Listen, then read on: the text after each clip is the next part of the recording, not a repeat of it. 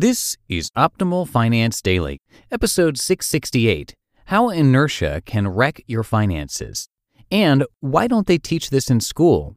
Both by Kristin Wong of thewildwong.com. And I'm Dan, the guy who's here each weekday reading to you from some of the very best blogs on personal finance. Today I've got two posts for you, both of them from Kristin Wong. We were fortunate enough to meet Kristin at FinCon last year, and hopefully we'll run into her again this year. But before we get to her two posts, hiring is challenging, but there's one place you can go where hiring is actually simple and smart. That place is ZipRecruiter, where growing businesses connect to qualified candidates. Try it for free at ziprecruiter.com/OFD. ZipRecruiter, the smartest way to hire. Now let's get right to our post and start optimizing your life. How Inertia Can Wreck Your Finances by Kristin Wong of thewildwong.com. As a journalist with mild social anxiety, I often dread interviewing people in person. It makes me nervous. I worry I won't ask the right questions and I'll look dumb. Don't get me wrong, every time I interview someone, I'm glad to have done it. Not only do I get what I need for the story, but I also learn a hell of a lot from that person, like my interview with Charles Duhigg on the power of an internal locus of control. However, when I get into the habit of interviewing people regularly, I don't get nervous at all. I hop on the phone, ask a few questions, and have a good conversation. Big deal, right? It's only when I haven't interviewed anyone in person for a while that I start to build it up in my head. I get incredibly nervous at the idea of talking to that person. I can't stop thinking about it all day, and I completely freak myself out. Then I do the interview, and once again, I remember that it's not a big deal. My point is, the longer you go without doing something, even something simple, the harder it is to do it.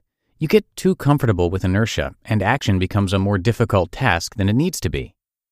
How inertia leads to lifestyle inflation. In this vein, I had a realization the other day. Inertia is why so many of us suck at managing our money. We all know how to budget. It's not that hard, but it's easier to not do it, and then it becomes an overwhelming obstacle. Here's a personal example. Recently, I logged on to Mint to discover my checking account was almost at zero, and I had a huge bill due the next day. Holy blown budget. I won't pretend like I'm broke and struggling. I still have savings to pull from. But I've certainly been broke, and seeing my near-zero checking account brought back some bad memories. I mean, I write about money for a living. I tell people how to budget, and I'm usually pretty good at it myself. So what gives? Well, it seems to be our old friend inertia. For the past month or so, I've taken the anti-latte factor advice a little too far. You've heard about the latte factor, right?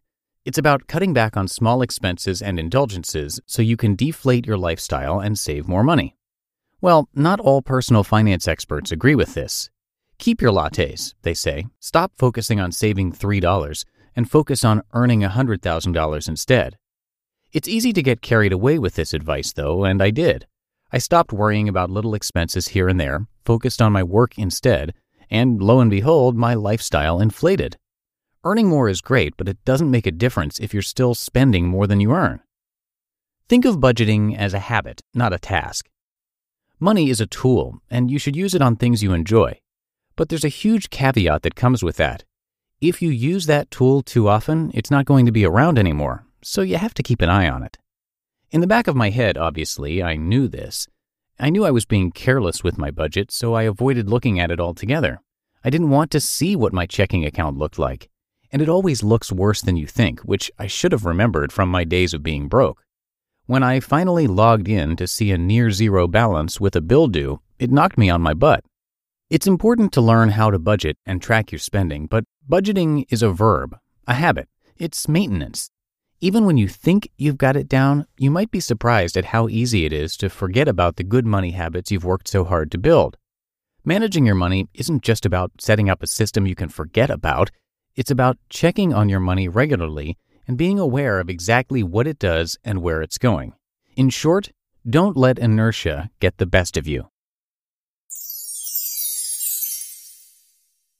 And I will have another post from Kristin in just a moment, but first, thank you again to ZipRecruiter for sponsoring this episode. Hiring used to be hard. Multiple job sites, stacks of resumes, a confusing review process. But today, hiring can be easy, and you only have to go to one place to get it done. ZipRecruiter.com/OFD. ZipRecruiter sends your job to over 100 of the web's leading job boards, but they don't stop there. With their powerful matching technology, ZipRecruiter scans thousands of resumes to find people with the right experience, and then they invite them to apply to your job. As applications come in, ZipRecruiter analyzes each one and spotlights the top candidates so you never miss a great match. ZipRecruiter is so effective that 80% of employers who post on ZipRecruiter get a quality candidate through the site within the first day. With results like that, it's no wonder that ZipRecruiter is the highest-rated hiring site in America. And right now, my listeners can try ZipRecruiter for free at this exclusive web address, ZipRecruiter.com/OFD. That's ZipRecruiter.com/OFD. ZipRecruiter, the smartest way to hire. Why Don't They Teach This in School? By Kristin Wong of thewildwong.com. Why don't they teach this stuff in school? I often hear people say when it comes to personal finance. And it's a fair question. In 6th grade, my young and irreverent science teacher wrote on the chalkboard in big capital letters to introduce us to an ongoing lesson in human reproduction and sexuality. We giggled. But no one ever wrote money in big chalk letters when I was in school. I don't remember ever learning about compound interest, how it's your best friend when you're saving and your worst enemy when you're in debt. My mom taught me how to balance a checkbook. My dad told me to never get a credit card. When I opened one in secret, I learned from experience that credit card interest is like a black hole that swallows your entire financial picture if you're not careful. In 6th grade, I didn't learn any of this.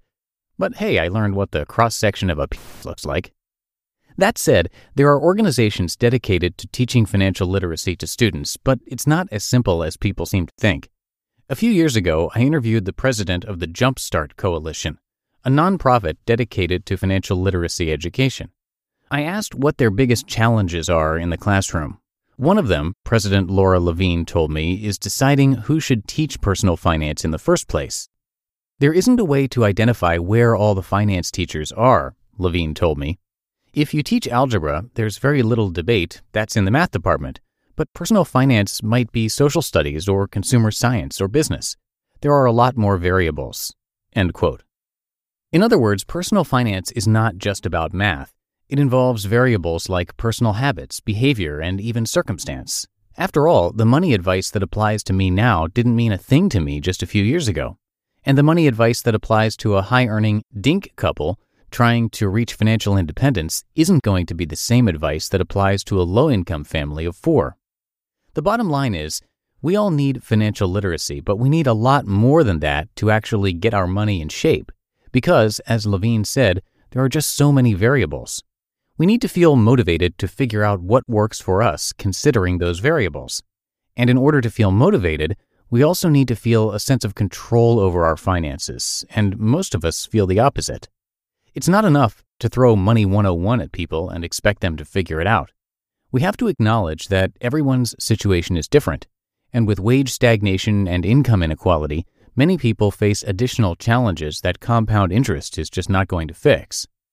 If you're in the personal finance world, I urge you to consider these additional challenges when you write about money. As I've said before, if you want to help people figure out how their money works in the real world, shouldn't you acknowledge how the real world works? And if you're just someone who wants to get their finances in order, remember, personal finance is personal and behavioral. It's important to learn the basics of how money works, but it's crucial to focus on your own thoughts, biases, and feelings around money too. We all know self-awareness matters, but it also goes a long way toward feeling a small sense of control over your money, and sometimes even a small sense of control can make a big difference.